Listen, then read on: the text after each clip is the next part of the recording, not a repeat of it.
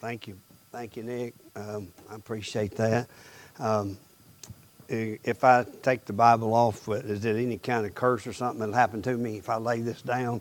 I want to make sure. They used to say if you went in at midnight and took the Bible out of the church that, something would happen to you. So we tried it. Nothing happened to us when I was a teenager. So we don't tell anybody we did that. But we're glad to be here and appreciate your friendship and blessings over the years. It's always good to be. It's good to have Rod back with me again. He's kind of become part of you too. Y'all are become friends with he, and Jennifer didn't get to come with us tonight. That's why we was early, by the way. And if y'all tell her that, I will say y'all are lying. I did not say that. All right, there's no way. Me and Rod will get in trouble. But I appreciate them. They've been so good to me. Took me all over the country. Preaching, and I think as of this last church I've been in 135 churches, I think, in the last 5 years, and about 25 new churches a year, some of them multiple times. I'm back here now for, 6 years, 7 years? I don't know, good several years now, and it's been a blessing to be here, and good to know you folks, and some faces we miss now, and those gone to be with the Lord, and from the first time I was here. So it's good to know them. And I remember a few years ago, we had something happen here we don't see very often. I can remember we had one night where God got on the place really good, and folks were laying on the floor. I remember that, weeping and with broken hearts. And you don't see that everywhere you go, and that was a real joy that night, to see God work here in the church. And so thank you for being here. And singing I Fly Away, I used to hear that, back a few years ago. I've been doing this now. I turned 70 just a few weeks ago. In August, I turned 70. And so I've been preaching since 1977. And so I've been doing this a pretty good while. So back in the days, I'll Fly Away was done at a lot of funerals. You just hear I'll Fly Away all the time. And so I got to thinking, I wonder that song kind of originated in 1930. That thing been around since 1930. It was a contemporary song in 1930. And now we still singing it. And I got to thinking, where is that in the Bible? And I found a verse in the Bible. If somebody ever asks you about that song, there is a verse in the Bible. It's in the Psalms, and I use this sometimes at funerals to remind people about that particular verse. Psalm 90, verse number 12, verse number 10. Listen to what it said. The days of our years are 80 years and 10. And if by reason of strength they be 80 years, yet is their strength labor and sorrow. For it is soon cut off, and we fly away. So it's a biblical song. We fly away. In other words, one of these days we all run out of gas on the road of life. And when we do, He comes and gets us, and we fly away. And so I don't know about you, but I'd rather go through the clouds, but I may have to go through the clods. But either way, I'm going to be flying away. Aren't you? Amen? And it's okay if you say amen. It doesn't hurt my feelings, all right? I want you to know that. Now, tonight, I want to do something that just a few weeks ago, the Lord just kind of pulled out something. I hadn't preached on this text. I've mentioned it a few times along in the years and used it as illustrations and as fill-in and as explanatory, but I hadn't taken it and preached it contextual now since 1995. I noticed in my notes, God laid it on my heart, and I pulled it back out, and it's so necessary for our day in which we live. I want you to turn in your Bibles tonight to the book of Ezekiel, chapter 37. What I'm going to talk about is a familiar passage, but contextually, sometimes we don't preach on it. We mention it, but we really don't camp on it. And I think in today's world, we need Ezekiel chapter 37. So we'll turn there tonight and verse number 1.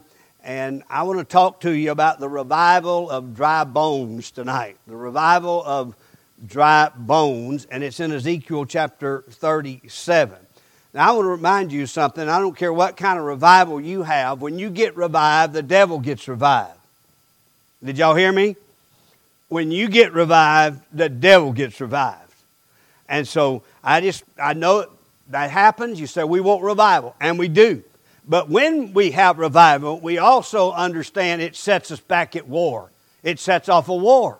We got to go back to battle again because the devil gets revived just like we get revived. He hates revival because when we get revived, he has to get stirred up again to try to kill what God's doing in our churches. That's why we need continual revival. That's why every year and maybe several times through the years, our churches need to be reminded of revival. And yet it is a thing that's going by the wayside.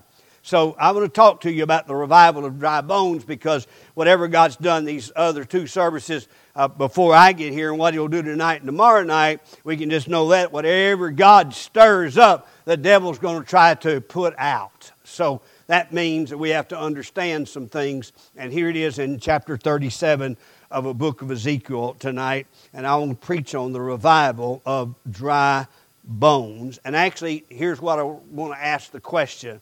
Can revival really happen? Can it? Because I think most of us think it can't. I mean, even though we know deep down it can, I think we have taken an attitude over the last years, and when I say the church, I'm talking about the church as a whole. A group of believers has come to the place to where we've almost give up on the fact that we'll ever see what we've seen in the past. Can we have a revival again? Yes, we can. Will we? That's up to us or not. So listen to what the Bible says. Verse 1. The hand of the Lord was upon me and carried me out the Spirit of the Lord and set me down in the midst of the valley which were full of bones and caused me to pass by them round about. And behold, there were many in the open valley, and lo, they were very dry. He said to me, Son of man, can these bones live? Now God's asking the question. He wants to know what we think about it. Can these bones live? And I answered, O Lord God, thou knowest. And again he said to me, prophesy upon these bones, and say to them, O ye dry bones, hear the word of the Lord. Thus saith the Lord God unto these bones, behold, I will cause breath to enter into you, and ye shall live, and I will lay sinews upon you, and will bring up flesh upon you, and cover you with skin, put breath in you, and ye shall live, and ye shall know that I am the Lord. And by the way, that's all revival's about, this world knowing who God is and what God can do. And then look, so I prophesied as I was commanded, and as I prophesied there was a noise, and behold a shaking, and the bones came together, bone to his bone. And when I beheld, lo, the sinews of the flesh came open them, and the skin covered them above, but there was no breath in them. Then said he to me, prophesy unto the wind, prophesy, Son of man, and say to the wind, thus saith the Lord God, come from the four winds, O breath, and breathe upon these slain that they may live. So I prophesied as he commanded me, and the breath came into them, and they lived and stood upon their feet, an exceeding great army. And then said he to me, Son of man, these bones are the whole house of Israel. Behold, they say, our bones are dried and our hope is lost, and we are cut off for our parts. They had lost hope of ever being revived. Therefore prophesy and say to them, thus saith the Lord God, behold, O my people, I will open your graves and cause you to come out of your graves and bring you to the land of Israel. And you shall know that I am the Lord, when I have opened your graves, O my people, brought you out of your graves, and shall put my spirit in you, and you shall live, and I will place you in your own land, and then shall you know that I, the Lord, have spoken it and performed it, saith the Lord. So tonight we'll ask the question, can revival happen? Can these bones live? Let's bow our heads. Father, I pray tonight you'll speak to us like only you can, like only you really do. And Lord, I pray tonight that we might be blessed in what we hear. We might be stirred. We might see in this picture ourselves, our lives, our church, our families, our communities, the church body as a whole, collectively. And God, may we see that. And God, may we realize where we are. And God, would you renew our hope, revitalize our minds, that we might believe that you can still do it again. And we'll trust this in Jesus' name. Amen. We're talking tonight, this passage is showing us a miracle. Of course, it's a miracle because it's a resurrection takes place, so it's obviously a miracle. And that means here that in this case, something is being restored.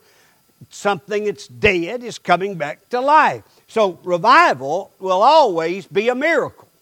It cannot be explained any other way than a miracle. In fact, the greatest revivals in history, when you look at it, you can put all the elements in it you want to. You can give all the reasons you want to. But if it's all said and done, it's a miracle of God. And so that's what we're really seeing here tonight is a miracle, because revival is a miracle. And it is a miracle based on conditions. You know, most of us know 2 Chronicles 7:14. We can quote it by heart. You know, my people which are called by my name, they shall humble themselves and pray and seek my face and turn from their wicked ways. Then will I hear from heaven and forgive their sin and cleanse and restore their land. Now let's heal their land. Listen to what the verse 13, though, before that says. You won't need verse 14 until 13 happens. And in 13 he says, when I shut up the heavens that there be no rain, when I stop blessing, when things start quit growing and your crops quit being blessed and your land quits being blessed and things start falling apart in your land, then if my people shall call upon me, I'll bring revival again to it. I'll turn the rain back on. I'll make the land produce. I'll make you fruitful again. So when we know we need revival is when we've ceased to be fruitful. When we're not bringing forth fruit. We're not as close to God as we used to be. When God's not using us or allowing God to use us. And when those things start to dry up in our church or in our life or in our community, whatever the case might be, we know we need revival. So we forget sometimes 2 Chronicles 7:13 because 2 Chronicles 7:14 was given to us in the midst of revival. A revival was going on right then. I mean, God was pouring Himself down, 21 days of it. All revival. He said, when this stops, here's what you'll see. You quit being fruitful, you need a revival. And so we can examine our own lives and we can tell when we cease to be fruitful, we need revival. Can I get a witness? When I cease to be fruitful, I need revival. When a church ceases to be fruitful, they need a revival. And so tonight, let's think about those services. I don't think any of us here tonight can say, not me, I don't need revival, because we all do, don't we? Sometimes we're going to need it. Now, you may have already been revived. You may be fired up tonight, hotter than a firecracker. I don't know. But I do know this, there's going to be a day when you're going to need revival, and it's probably going to be real soon. First time you come to a red light and somebody runs out in front of you and you get hot and mad, you're going to need revival again. Amen? So tonight, let's talk about this thing. First of all, let me put the context and let you understand this. And you probably know this by heart, but I want to remind you that all Scripture is given for us. In fact, 2 Timothy says it's given for us for instruction in righteousness and for all the things it's given to us for doctrine, for proof, for correction, for instruction in righteousness. All Scripture is given to us, or for us, but not all Scripture was written to us at the moment. It was written to someone else for us down the road. So typically and in context here, what we have here is spiritually and practically is a picture of revival, but literally, prophetically, he's talking about Israel, the nation Israel. He's talking about restoring the nation of Israel. So if you know what all through the promise of the Old Testament was that God was going to restore Israel. He promised them that. He told them that. And He said He would. And when God says He will, guess what? He will. So I think in 1948, Matthew 24 become a reality that Jesus said would happen. The fig tree would bloom again. And in 1948, it was a fulfillment of Ezekiel 37, where God restores the nation of Israel. Never, ever been ever in history a nation that's ever come from the ashes back like Israel had. Never happened before. And so God restores the nation of Israel, I think, in 1948, and set ticking everything He says in Matthew 24 and 25. So Israel being restored is a big deal. That's what this thing is about. Can these bones live? Of course they can, because God said they could. So when I ask you spiritually and practically, God also uses that same principle to deal with revival in the church. Can the church be revived? Of course it can. Of course it can. Can you be revived? Of course you can. Now you may not. Remember, it's conditional. If my people will. When we cease to be fruitful, when we cease to be blessed, when we cease to be serving God in power, when the anointing of God seems to be gone off our life, next thing you know, we need revival. So, spiritually tonight, I want us to look at it from that perspective, not in a prophetical way, because I believe God started in 1948 to breathe life into these bones, to cause these bones to come together. The Spirit of God has not quite breathed into them what He's going to do one day, but He started it, I think, in 1948. And you can say, well, I don't believe, and you don't have to, and I may be wrong on that. I'll get to heaven, I think you'll find out I'm right, but just in case, it doesn't matter. God's going to do exactly what He said He's done in chapter 37, whichever way He chooses to do it. So He can do it in our way. So let's think about it.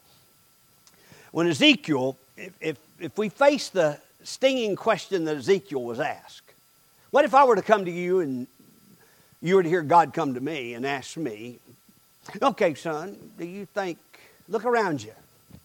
Look at the church scene today. Look at what's happening in America. And by the way, God's prophetic clock does not tick by what happens in America. We're just evidence of what happens in degradation and sin, and now we're seeing the judgment in the hand of God upon us, and we'll probably cease to be a national power, but we're not even mentioning the end times because God doesn't measure. You always look at Israel when you want to know something about the end times, all right? Israel and Babylon is the two things you need to look at when it comes to prophetic terms. But spiritually, God can bring revival anywhere. And if God were to ask us tonight, can revival really come? Can the church be again what it once was? What some of us even remember and what we've heard even before that? Can we have another 1856? Can we have those kinds of revivals take place again? Can we have it in our heart? Can we have it in our church? Can we? If we were honest, what would we say? Will we say, yeah, I know it can happen in me? Or would we just kind of casually say yes, but deep down we got our doubts? I think when we look around today, if we're not careful, we could lose hope. And this here is to show Israel, you're hopeless right now, but this is to give you hope. You shall live again. So tonight, the church has a promise. Your church has a promise. Every church has a promise. You can live again. You can be restored. We talk about the good old days. I'm not sure good old days were so good. Those of you that didn't have a bath but had a path, I'm telling you, it wasn't quite as good as it is right now. You know what? Especially in the wintertime. Can I get an amen? Or in the hot summer when the wasp nest built and the chicken steaks was laying in there. It's just not fun, you know. But so the good old days may have not been as good as we think they are, but there was better days in the church life. I've been doing this 47 years now, and I can tell you I've never seen the church in the state it's in right now. I've never seen it in the shape it's in right now. I've never seen it, I'm talking about collectively, across the board, I've never seen the church in the shape it's in right now.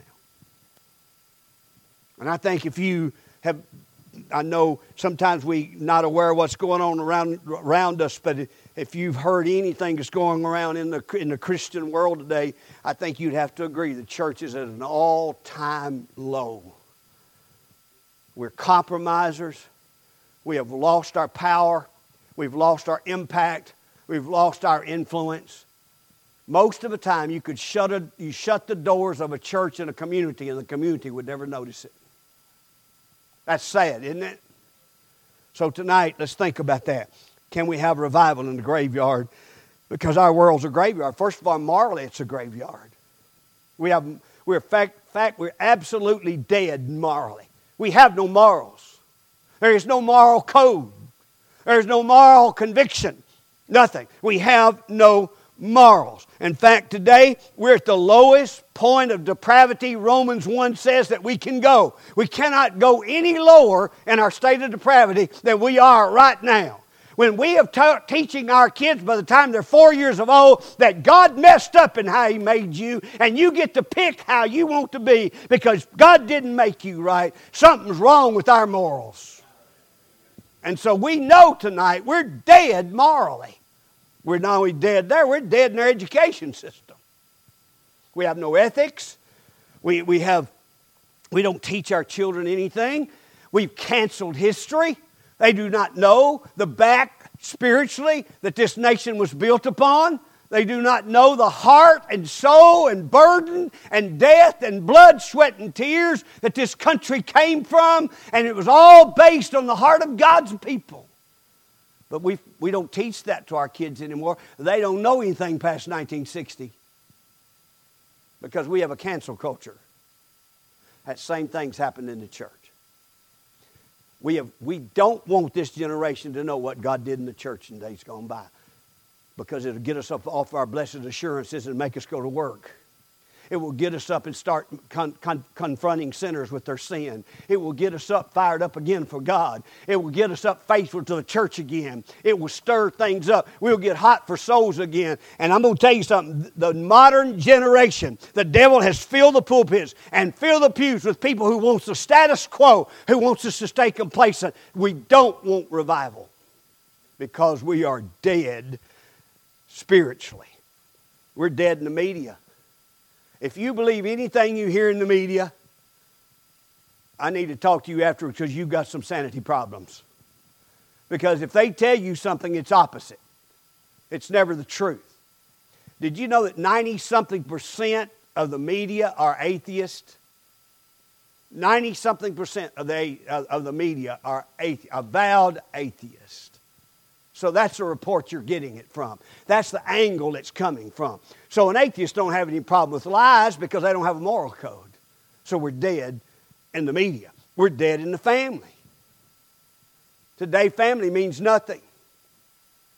Divorce is as common as a cold because we don't see commitment anymore in the marriage. We don't teach commitment anymore in the marriage. We say, well, I'm just not happy in my marriage anymore. Who is? Everybody's not happy some days in their marriage. Nick, say amen. You did better not. She'll slap you in the next week. No, sir. You got more sense than that, don't you? Yeah, okay. Yes, sir. You men sit there all skirted up. I know who wears the pants now, okay? The truth of the matter is that there's days we don't feel like being married, but that does not give us the opportunity to go out and throw our family to the wind. But we're dead in the family life because we took God out of it. We've quit sitting around the kitchen table with the Bible and praying before we eat our meals and talking about Scripture sometime during the day before we go to bed with our children and teach them the things of God. We've quit making sure that every time the door's open, our children are there and they know that's what God expects out of them, to be in the house of God with God's people. We quit that. So we're dead. Society has become a graveyard. We don't have a work ethic. Have none. No work ethic. Everybody expects entitlements. Everybody expects it free. We're dead when it comes to those particular things. So I want you to think about it tonight. Church has come to the place to where we have done the very same thing the world has. We have gotten so spiritually cold that we've got a church graveyard sitting in many of our pews tonight. We're so full of contemporary compromise. We're so full of cancel culture in the church. We have forgotten the shoulders we stood on. We've left off the old landmarks, as the Old Testament says it. We've now walked in apathy and no pathos about anything. We're lukewarm. We're compromised. We liberalize. We pragmatize everything. And so it's less praying, less preaching, less teaching of the Word of God. As a result, there's more freedom to sin now in our churches than we've ever had. Because nobody's ever going to tell them it's wrong anymore. That's the only place we got left to tell people it's wrong anymore. They can't tell them at school it's wrong.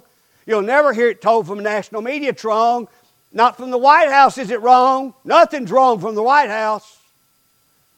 So the church house is the only place And when we quit doing it, we leave nothing but death. You say, well, churches can't be dead. Yes, they can.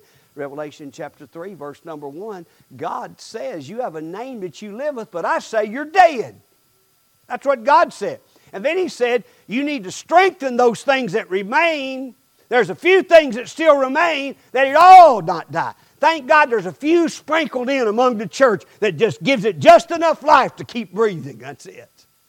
And God says, be careful about dying in your church. So if y'all follow with me tonight, let's take this passage and deal with it. First of all, I want you to notice the desperation that we see here in this text. First of all, God takes Ezekiel down. The hand of the Lord's upon him. He carries him out in the Spirit of the Lord. This is a spiritual thing that God is doing. He's speaking to him spiritually here. And he says to him, he set him in the midst of a valley. Now, you're talking about an illustration that'll get your attention. In fact, you read the life of Ezekiel. I mean, anybody laying cow manure all night long, you know, he was serious about his preaching. And really clear on his illustrations. And here he comes, God sets him in the middle of a valley full of bones. Full of bones. Now, why does he use the word valley? Because the term for valley in the Bible most of the time means a low, desperate place. A low, even though I walk through the valley of the shadow of death, it's a desperate place. And the particular valley that he's talking about here in this particular case is in Jeremiah 19:6, called the Valley of Slaughter. Valley of Slaughter. So the valley here that he's talking about is the Valley of Hinnom. He makes it clear to us. It's the Valley of Hinnom. It was a place of death. The Valley of Hinnom was Death Valley. It was right outside Jerusalem. Right outside. It's still there today. Some of it's been filled in. But the place of the Valley of Hinnom, right outside, and it used to be not in the new part of Jerusalem, but in the old, right beside the old part was what was called Jabus, which was the Jebusite community that David took over. You remember where he sent Joab up through the tunnel and they captured the city, and from that day it was known as the city of David because they captured it. It was just a little bitty nook, just a little bitty spot hanging out over a cliff. That's all they had. Eventually, it spread, built a temple up on the Mount Zion, and then the city grew up around it. Well, now, they're outside of the old city. There's still this Valley of Hinnom, this place, this Valley of Slaughter. The place of slaughter, the place of defeat, the place of darkness. That's where they were. It was a desperate place. And there are times many churches could be named the Dry Bones Church. Baptist church, Methodist church, community church. They're the Dry Bones Church. Some of it could be called Grace Graveyard Church, right? Today, I was kidding the other night about it. And I think today, if you were to see many churches, they'd have all these new modern names. Drybones.com church. And that's what we got right here. And folks, it happens in churches. We might as well name it that because when people walks in, it's just like a valley of dead. Valley of death. Nothing there but dry bones. And you say, what happened? Somewhere an army went into that valley. At some point an army had went into that valley. And remember this, if it was Israeli bones, and it seems to be an Israeli army, or at least somebody from that period, from that generation from Abraham on, it must have been one of those armies who had come through. And there they had died in that valley. You remember that the only way you could lose, the only way that any of God's people ever lost a battle is when they was disobedient to God. Every time they was obedient, God guaranteed them they'd win. They'd never lose. They couldn't lose. David couldn't lose as long as he walked with God. Joshua couldn't lose. Only reason he lost at Ai was because they disobeyed God. They come back, got it right, went on, dealt with that sin, got that cancer out of their camp, went forward, and got victory. And so God's people would always win. But here was a disobedient crowd. Here was a crowd that hadn't obeyed God, and they get into this valley in a battle, and they die. Every last one of them dies in this valley. And all is there is the valley of bones of an army that had been defeated. You say, what does that mean to me? Well, it meant that this was a place of such desperation that this army had marched in there to fight a battle and been beaten so badly that they all died in the valley. And so we have to see that it was just not only the place, but there was an army of desolation. In other words, life had once been there. Where you have a bone, that means life had once been there. At one time it was vibrant. At one time there were some warriors there. At one time there was people slashing swords. At one time there was a war going on here for God. At one time there was something moving and going and happening for the Lord Jesus Christ. But now all we have is an army of desolation. Life had been there, and where life has been, get this, life can be again. We could walk in any church and we could say, I remember when this place was popping. I remember when this place was full. I remember when people were getting saved constantly. I remember when God was moving in our church. We can remember those days. When we look back around and where are we sitting today? That's what he's looking at right now. Here's an army that once was vibrant, once was victorious, but now it's defeated. It's an army of desolation. If you see a bone laying out in the field, for the most part, you say, one time a cow stood there. Don't no more. Coyote stopped that. They got defeated. Somewhere, somebody put an end to that animal. You see a deer. You see bones from a carcass of a deer. You say, one time there was a deer right here. You know by the bones that there has been life at that particular place. And you go to a cemetery, and you look at that cemetery, and even though you don't see the bones, you know they're there. And you say, at one time, every person in the cemetery, there was life. But now it's nothing but death. But I want you to notice not only life had been there, but largeness had been there. Look, it said it was full of bones. It wasn't just a few. It was a bunch of bones here in this place. Full of bones. Now, I got to thinking about that. You say, well, I believe God's people ought to be a peaceful people. Well, they ought to always be a peaceful people. You ought to have peace in your heart. You ought to have peace in your life with God. You ought to have peace between God. But I can tell you, the life of a Christian is far from peaceful against the world. When you got saved, you entered into a battle. When you got born again, you started fighting against hell. You started fighting against evil. You started fighting against everything dark. You didn't get on the good ship Lollipop. You got in a fight when you got saved. You didn't get on a cruise ship. You got on a battleship. And that's exactly what it was. You didn't join a playground. You joined a battleground. Because when we marched into the family of God, we went to battle.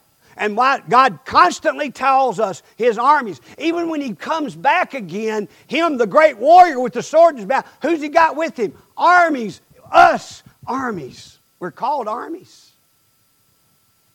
Think about that. Listen, in 2 Corinthians chapter 6, verse 7, he says, put on the armor of righteousness. In Ephesians 6:10, he goes through all the armor of God, the whole armor of God. Why do you do it? So you'll stand. You won't be dead like in the valley. You'll make it. You'll survive the valley. You'll survive the war. You'll survive the battle if you put on the whole armor of God. So he tells us to make sure we do that. And in Philippians 2:25, he calls us soldiers. And then he even calls Epaphroditus his fellow soldier in 2 Timothy chapter number 2. And then he says that we're in a warfare. And they knew, Paul knew, every person knew that when they got saved, when they come on the Lord's side, that meant now they had an enemy on the other side whose name was Satan. And they were in a war, had a war in their hand. It's called the spirit and the flesh. The Holy Ghost against the flesh. The flesh against the Holy Ghost, more so because the Holy Ghost always wins when we say sick 'em to Him. But I want you to think about that, folks. The Bible is clear that he says in 1 Timothy 1:18, war a good warfare. And when Paul died, his last thing, I have fought a good fight. We're in this thing to fight. Y'all with me tonight? We're in a fight. And we got a strong fight. For the first time in most of our lives, we're seeing that fight brought right to our doors. Right face to face, to our churches, to our pews, to our pulpit. We've got a fight on our hands. And we need to make sure that war in the Spirit is how we fight it, not in the flesh. Only way to win. Secondly, we need to make sure we war over the spiritual, not the carnal. You don't use carnal means to do spiritual work. It won't work. You know, we have only 2 offensive weapons that God gives us. At least that's all I can find. Maybe I'm wrong, but only 2 offensive weapons, and that's the Word of God and prayer. You read Ephesians 6. So only 2 things He gives us to fight with. That means that's sufficient, right? His Word, He says, is called, John 6:63, His words is Spirit, words of life. His Spirit is words of life. So when we take the Word of God, we're going to war against the evil one. Because this is truth and he's a liar. This is truth and he's error. This is truth, he's evil. That's what we're going to war against. And we have prayer and the Bible as our 2 offensive weapons. Let me tell you what we are not guarded against. Our back. Read Ephesians 6 and you see the whole armor of God. There's not one thing to cover your back. Why? Because God's got our back. But you know why we get in trouble? We turn around and run. When we back away from the battle, our back is exposed to the evil one, and we wound up dead in the valley. So we got to realize this army has been defeated. It's the largeness of this thing that's we've got to fight upon our hands. But not only that, it gets very many bones. It was a big boneyard. In other words, you can be big and still be dead. Because something's large does not necessarily mean it's alive. Can I get a little help tonight? Y'all say amen? Now, that don't mean it gives you an excuse to stay small. It just simply means in some areas there's absolutely no way you can have a mega church at Mud Lick. You're not going to have 10,000 people here come to church at Mud Lick. You'd have to go a long way to get 10,000 people, wouldn't you? I think so. Does that mean you're any less significant than anybody else? No.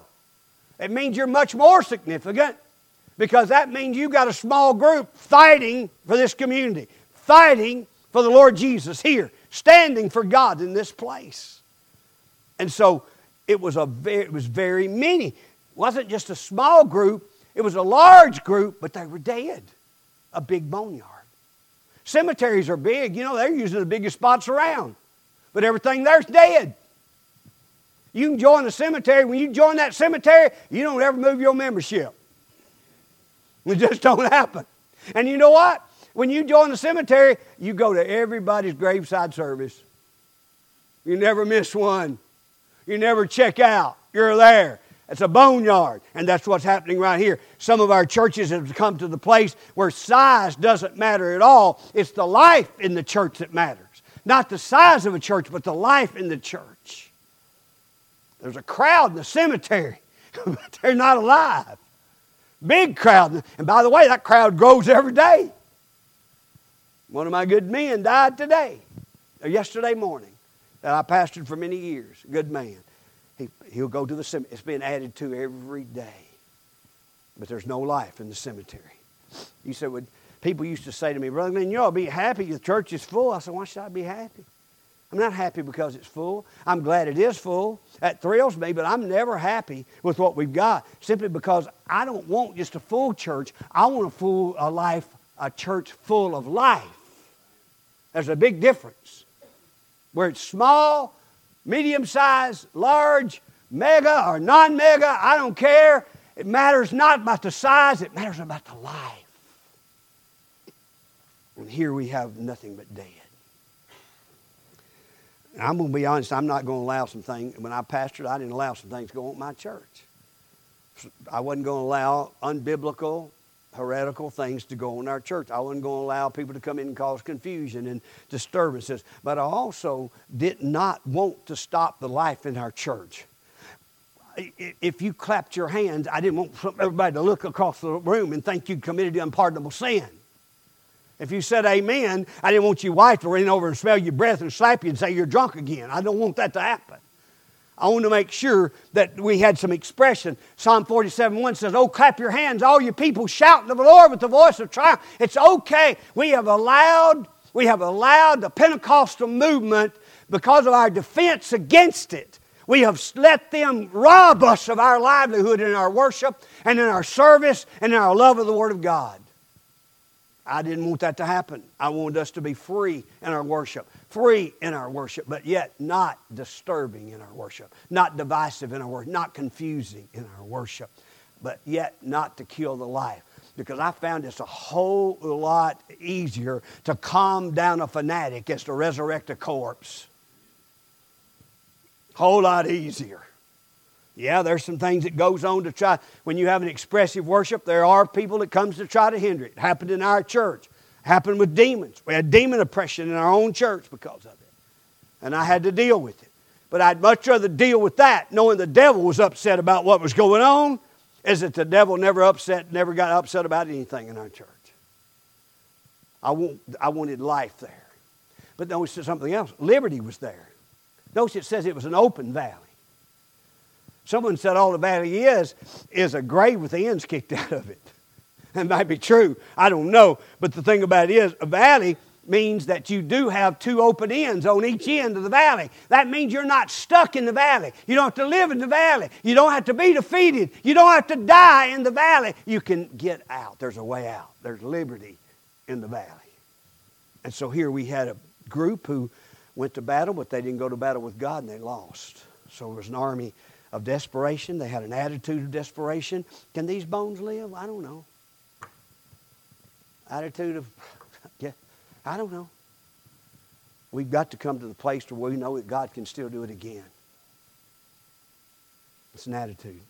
But then no, it's not just that. Now, I'll be quick. There was proclamation here. This is the simplest concept that we've gotten away from I've ever seen.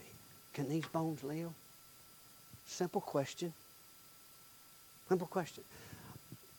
You remember Mark chapter 1, verse number 41, where a man comes to Jesus and he said, "If thou wilt, thou can make me whole." Remember what Jesus said? "I will." You want to live? God said, "I'll make you live." With the right question and the right answer, we can see victory in the desert. If we get an attitude of, we'll never live, we'll never get anywhere, we'll never get it done, I'm never going to amount to anything as a Christian, I'm never going to grow, I'm never going to win anybody to Christ, we're not going to, our church can't have victory, we can't do it, it's never going to be what it ought to be. If we get that kind of attitude, we've got to realize God can still do what He always has done. The only limitation He has is us. An attitude of hopelessness does not need to be ours. You say, well, how do you keep that going? Well, He said, what do you do? And I appreciate Brother Paul and got to know him and love him, and it's good to be back. It's just to see, I'm glad he's alive. And I'm glad both of us are alive, but I'm especially glad he went through a much difficult time than I did. I'm glad he's alive. But I'm grateful for the stand he took here in this church and how he stood for God and how he stood for the Word of God. And that's exactly what God is saying here. You want to know how it happens? Prophesy to these bones. Preach to the bones. Somebody used to ask me, how do you deal with your problems? I preach to them. That's how I do it. I preach to them. If we're dead, I preach we're dead.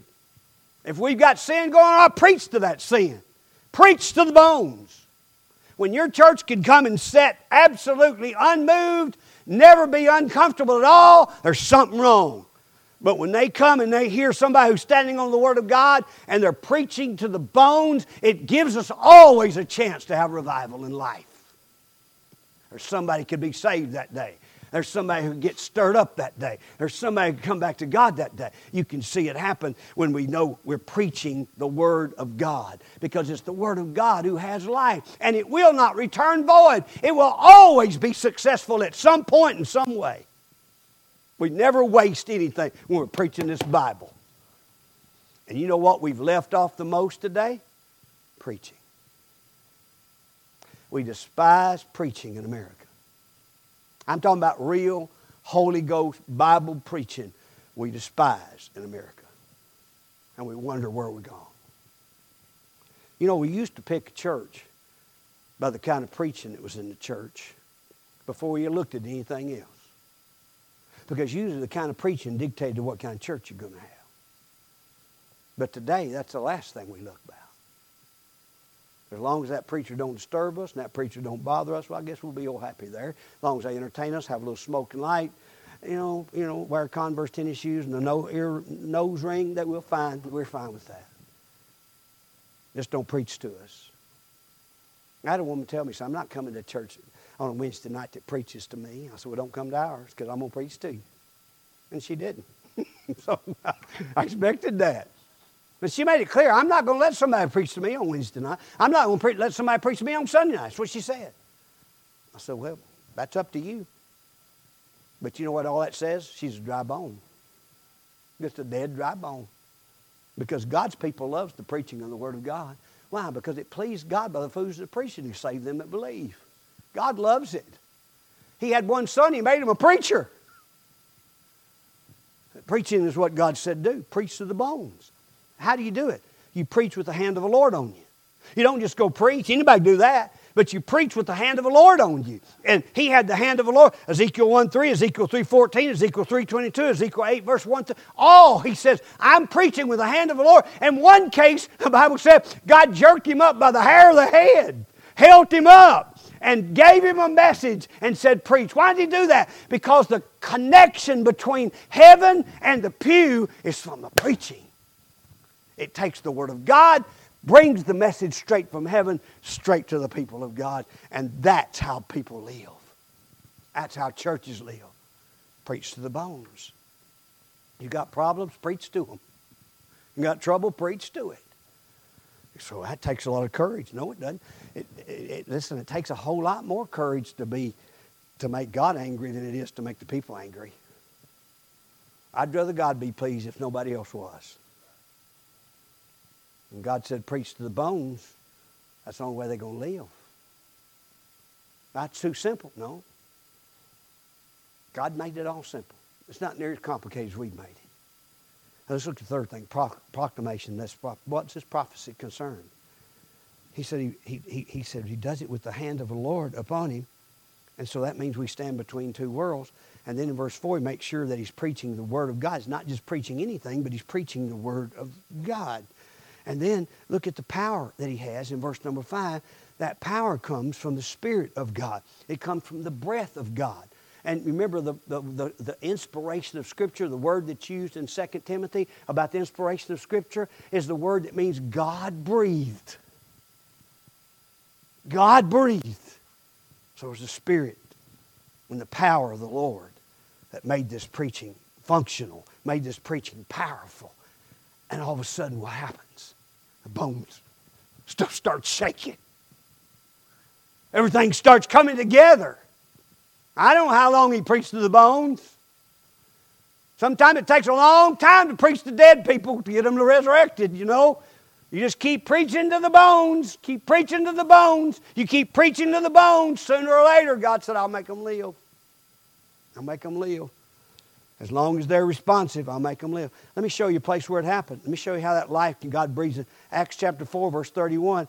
I want to show you that this is exactly what God can still do in our churches. It's not unusual at all for Him to do it. In Acts chapter 4, verse 31, and when they had prayed, the place was shaken where they were assembled together, and they were all filled with the Holy Ghost, and they spake the word of God with boldness, and the multitude of them that believed were of the heart and of the soul. In other words, here's a place the people they were told not to preach the Word of God. They said, we're going to do it anyway. And they did. And the people got together to pray about that. And when they did, God came down and filled it, breathed on them. And the place was shaken with the power of God. So God's saying, hey, I can still breathe if you'll preach to the bones. Just preach to the bone. Preach to the bones. Preach the Word. And look at the last thing, and I'll be done. The transformation. When you preach to the bones, and eventually life starts to come. Eventually there's that shaking. It starts to get noisy. Things start to happen. And the knee bone's connected to the ankle bone and all that kind of stuff. That song's not got much theology in it, but you know what I'm talking about, right? And so all of a sudden the bones start coming together. and sinews start popping and blood starts flowing and things start sounding because there's a great noise. Can I tell you, when God starts to move in the church, it's not quiet, it's loud. It makes noise. It'll scare some folks when God starts moving in the church because they're not used to that. But you say, why? Because it gets noisy and it gets scary and things start to change and you might have to slide over a pew. Whoop. You may have to park across the street. You may lose your parking. I had people literally got mad and left the church because they had to leave their seat because people would come in, there'd be so many people, they couldn't sit where they wanted to sit. They'd come in and set their purses in the pews, and they would save them, save a whole pew. 16-foot pew, they'd save a whole pew and expect when they come in to sit down. I said, listen, you don't save a seat. If you want to get your seat, get here, get your behind in it, and you got it. But till then, it's open seating. Because when you get people stirred up about God, they want to be there. They love to be. They want to be a part. Preach to us. Preach to us. Give us the word. We want to live. And when that attitude starts to show up, it gets noisy. You start to tear up buildings and have to build bigger. You're building a building, and that becomes a problem. So it's hard to build it. It sure is. But when God starts moving, those are things that has to happen. And by the way, it'll blow your budget sometime. You'll have to get down in that old pocketbook a little deeper than you ever got before. And it'll start making you do some things. And there'll be babies crying. Not that the parents shouldn't take care of them, make them be as quiet as they can. But I'm telling you, when you start to grow and reach people and God starts doing something, you're going to have a crying baby or two. You're going to have a children that's going to trip over sometime. There's going to be some distractions. And new folks who get born again and come to your church will bring baggage. Just like you had it when you got saved, they'll have it when they come. And you get a bunch of little baby spirituals, baby Christians in your church, and they got a lot of little baggage around them. That's okay, because God's breathed life into them. And He brought them to your church so you could have one great big nursery for a while. And bring them up where everything connects. And they resurrect and stand like a mighty army once again. You'll see that happen. Yeah, I'll tell you something else you'll have when you start to see God work. You'll have some ignorant Christians. People who don't know a thing except they've just been born again. That's all. And you'll think, well, I thought everybody knew that. No, they don't know that. They don't know that. You know, it's like a blind man tripping over your foot. He can't help it. He can't see it. And sometimes we have spiritual babies in our church, and it gets a little noisy. They're asking questions. They're wanting to know. They're hungry. And so we've got to deal with those babies, and that's why the bones start popping and the blood starts flowing and sinews start cracking. I mean, everything's going on here, making some noise and making some life. Because, folks, let me tell you something. Anything moving in the graveyard to get your attention. Now, you get out here at night, walk in the graveyard, you see something moving, see if it don't get your attention. Yeah, you look, phew, that's about the size of my uncle right there. I don't know who that is. That looks like Uncle John. Ah, I'm out of here. Well, they lived 200 years ago. Surely that ain't them. So you start to see movement. So anything in the church that looks like life will start to show up, when the bones start coming together. And so that's what happened here. So I think probably we need to quit worrying about any kind of progress, and let's just get about preaching to the bones. Because sooner or later, they'll start to live. There'll be some bones that'll hear. Remember what He tells them here? He told him, preach, and those that hear, they'll hear the word of the Lord. And when they hear the word of the Lord, they'll respond. You said dead people can't hear. Spiritually, they can. Because all of us, before we got saved, you know what was wrong with us? We were dead in trespasses and sins. Because how did we get saved? The Holy Spirit come and convinced us that we was dead. Got our attention. And we heard the Word of God. And we responded. And when we did, boom, life came. And we became a believer in Jesus Christ. But then after a while, sometimes we lose that zip. And we got a whole army that used to stand strong, that used to be on fire, that used to be serving God, that used to be wielding their sword. And they need revival all over again. Can these bones live? Of course they can. They've lived before. They can live again. Jesus promised us He was the Lord of life. He promised us that. Can we live tonight? One of my favorite stories in the Old Testament is a story that most people never see. And for a long time, I think I just read right over it and didn't notice it there. But it's in 2 Samuel 23, and it's about David's mighty men. You know, he had a bunch of those mighty men. And listen to what it says about this mighty man in the Scriptures.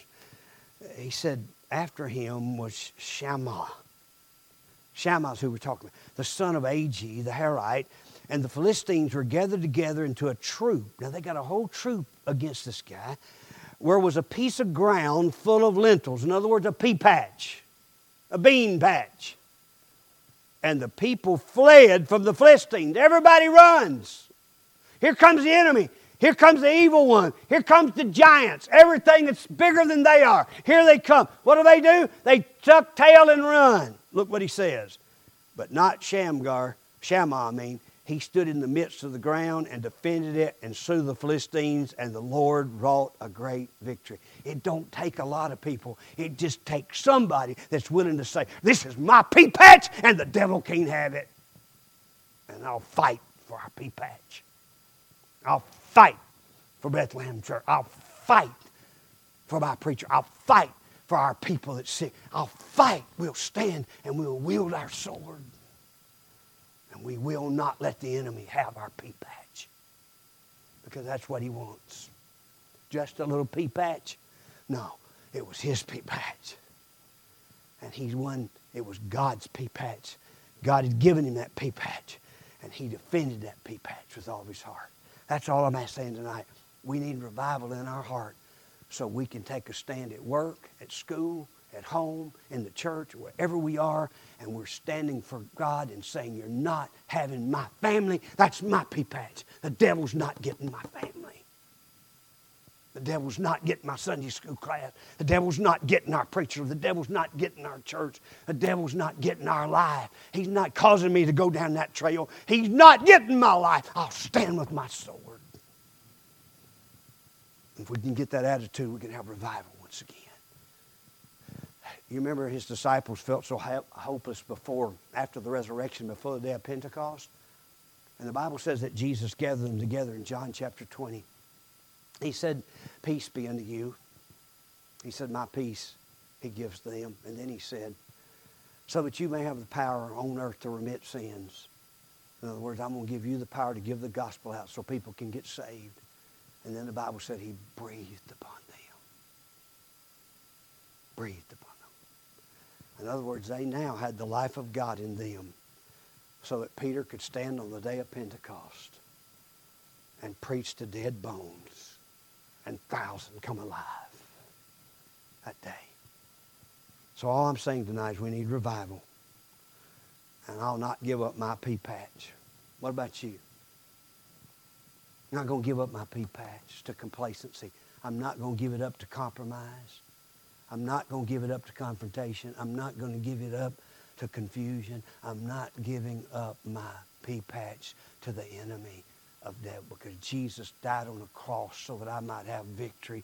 Jesus died so that I don't have to stay dead. He could give me eternal life. And I will stand for the pea patch no matter what. Can these bones live? I think they can. I think they can.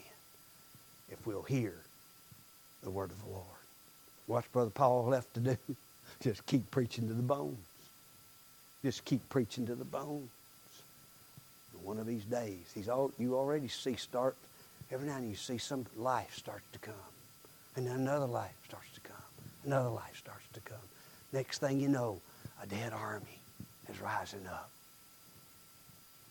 So tonight, I'll tell you to get behind and support the preaching of the Word of God. Do not give up on it in a day when everybody else has. Because God hasn't.